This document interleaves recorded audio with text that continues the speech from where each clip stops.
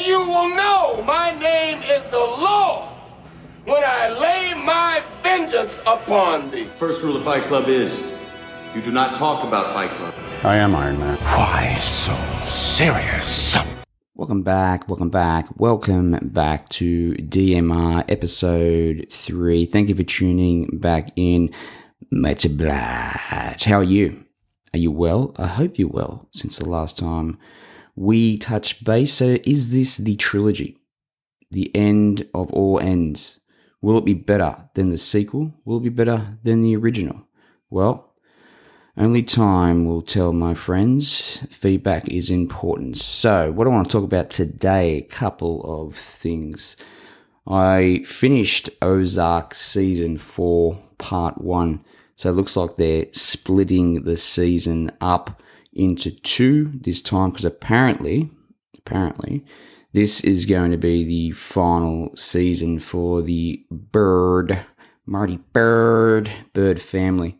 I've got to say, the comparison I feel is quite strong between Ozark and Breaking Bad. Is this show better than Breaking Bad? I don't think it is, but it's pretty close to being on par.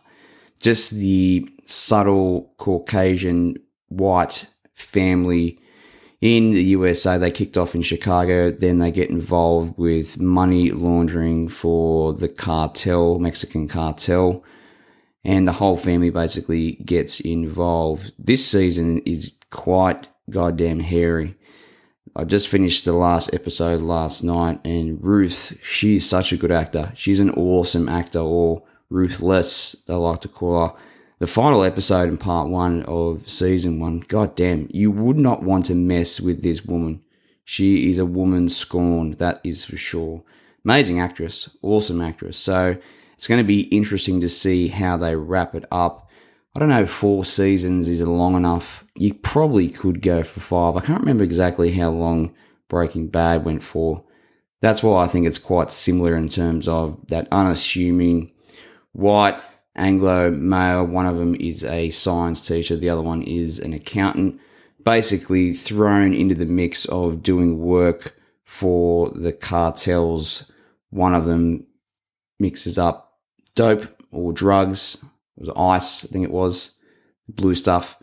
The other one, money's laundry for them. But the whole family gets involved with the Bird family. All of them do, especially the son. Basically money and laundry online through crypto. They've obviously got that casino as well that they put all the money through. So it's an awesome show. If you haven't caught it, very much worth the watch, I feel. But there is some big similarities, I think, between the two shows. So moving on. So we've got Spider-Man, No Way Home. Slap on the wrist. I still haven't seen it. Yes, I know. Probably thinking, Dewey, what are you doing? That's like the ultimate movie that's come out this summer or in winter if you're in the States. But yes, I haven't seen it as of yet, but I'm still planning to see it, whether it's at the cinema, which will probably be ideal from what I've heard, or no doubt it's going to be coming to streaming services very shortly. But it has actually surpassed Avatar in the box office domestic record on US soil. Apparently it's at 760 million at the moment.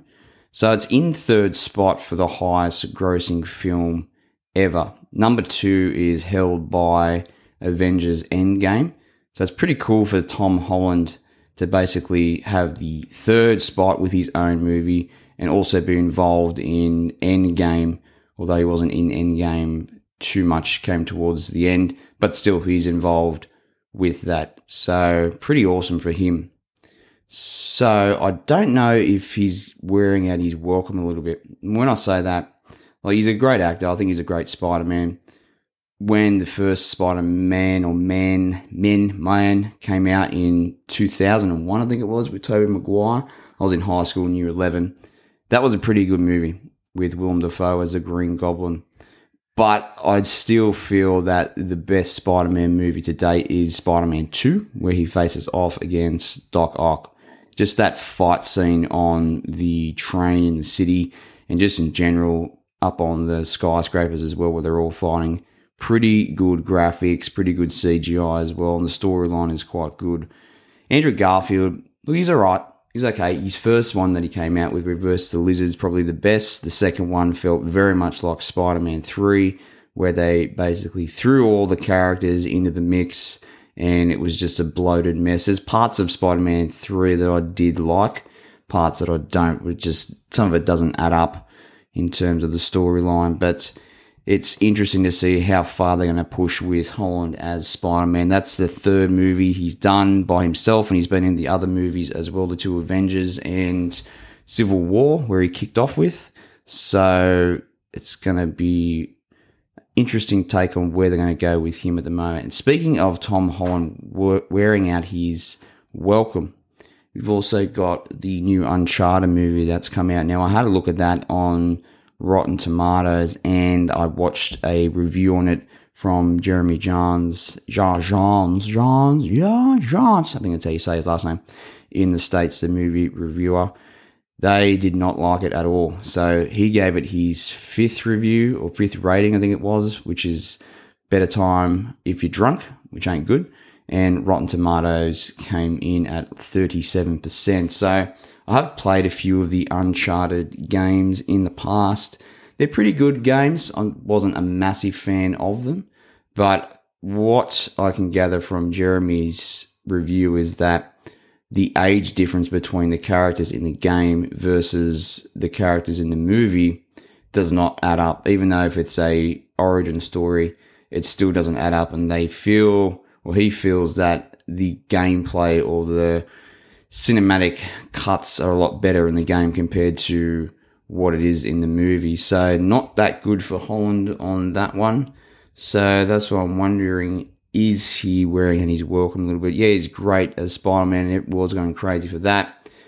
But can he act, and throw him in other movies as well? So be interesting to see what Hollywood does with Mr. Holland and where he goes from there. Saw the trailer for Doctor Strange in the Multiverse, or Multiverse of Madness, I think it's called. Now, I haven't seen Spider-Man No Way Home, as I mentioned, which is heavily tied in with Doctor Strange. So I'm going to have to watch that before I watch Strange's new movie. But Cumberbatch, he can do no wrong.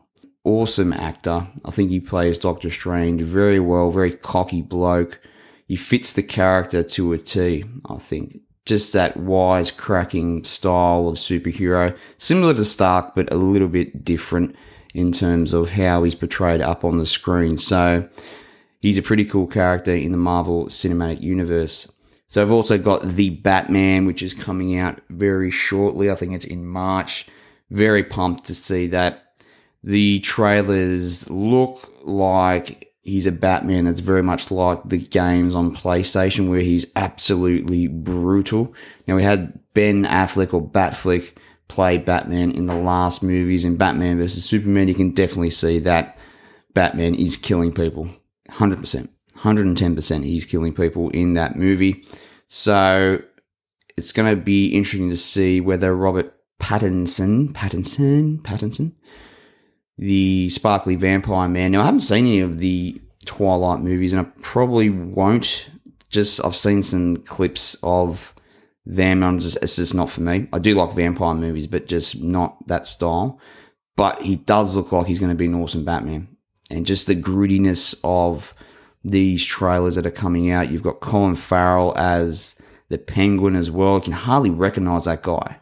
I mean, the makeup for it looks incredible for the Penguin. So, and of course, you've got the Riddler as well. Can't recall who's playing that guy. But guilty pleasure, when I was growing up, I remember seeing Batman Forever in 1995 at the movies, and being a kid, I was 10 years old. The experience for me back then was awesome. Rates fairly poorly, but again, it's a guilty pleasure of mine because Jim Carrey's a bit of a hero of mine, and I loved that movie as a kid, so I do have time for it. So it'll be interesting to see how this new Riddler goes, but it's definitely not as PG rated looking, this Batman. It looks a lot gritty and a lot darker and a lot more violent as well. And we'll finish as well. I started watching Euphoria with Zendaya. I watched the first episode. Jeez, that is some heavy hitting TV. Based on drugs, that whole high school teen thing. She's in rehab to kick off with. So yes, I'm going to be probably watching the rest of that, but the first episode was pretty heavy to say the least. So that's about it for episode 3. So thank you for tuning back in, and I will catch you next time. Cheers. And you will know my name is the Lord when I lay my vengeance upon thee. First rule of Fight Club is, you do not talk about Fight Club. I am Iron Man. Why so serious?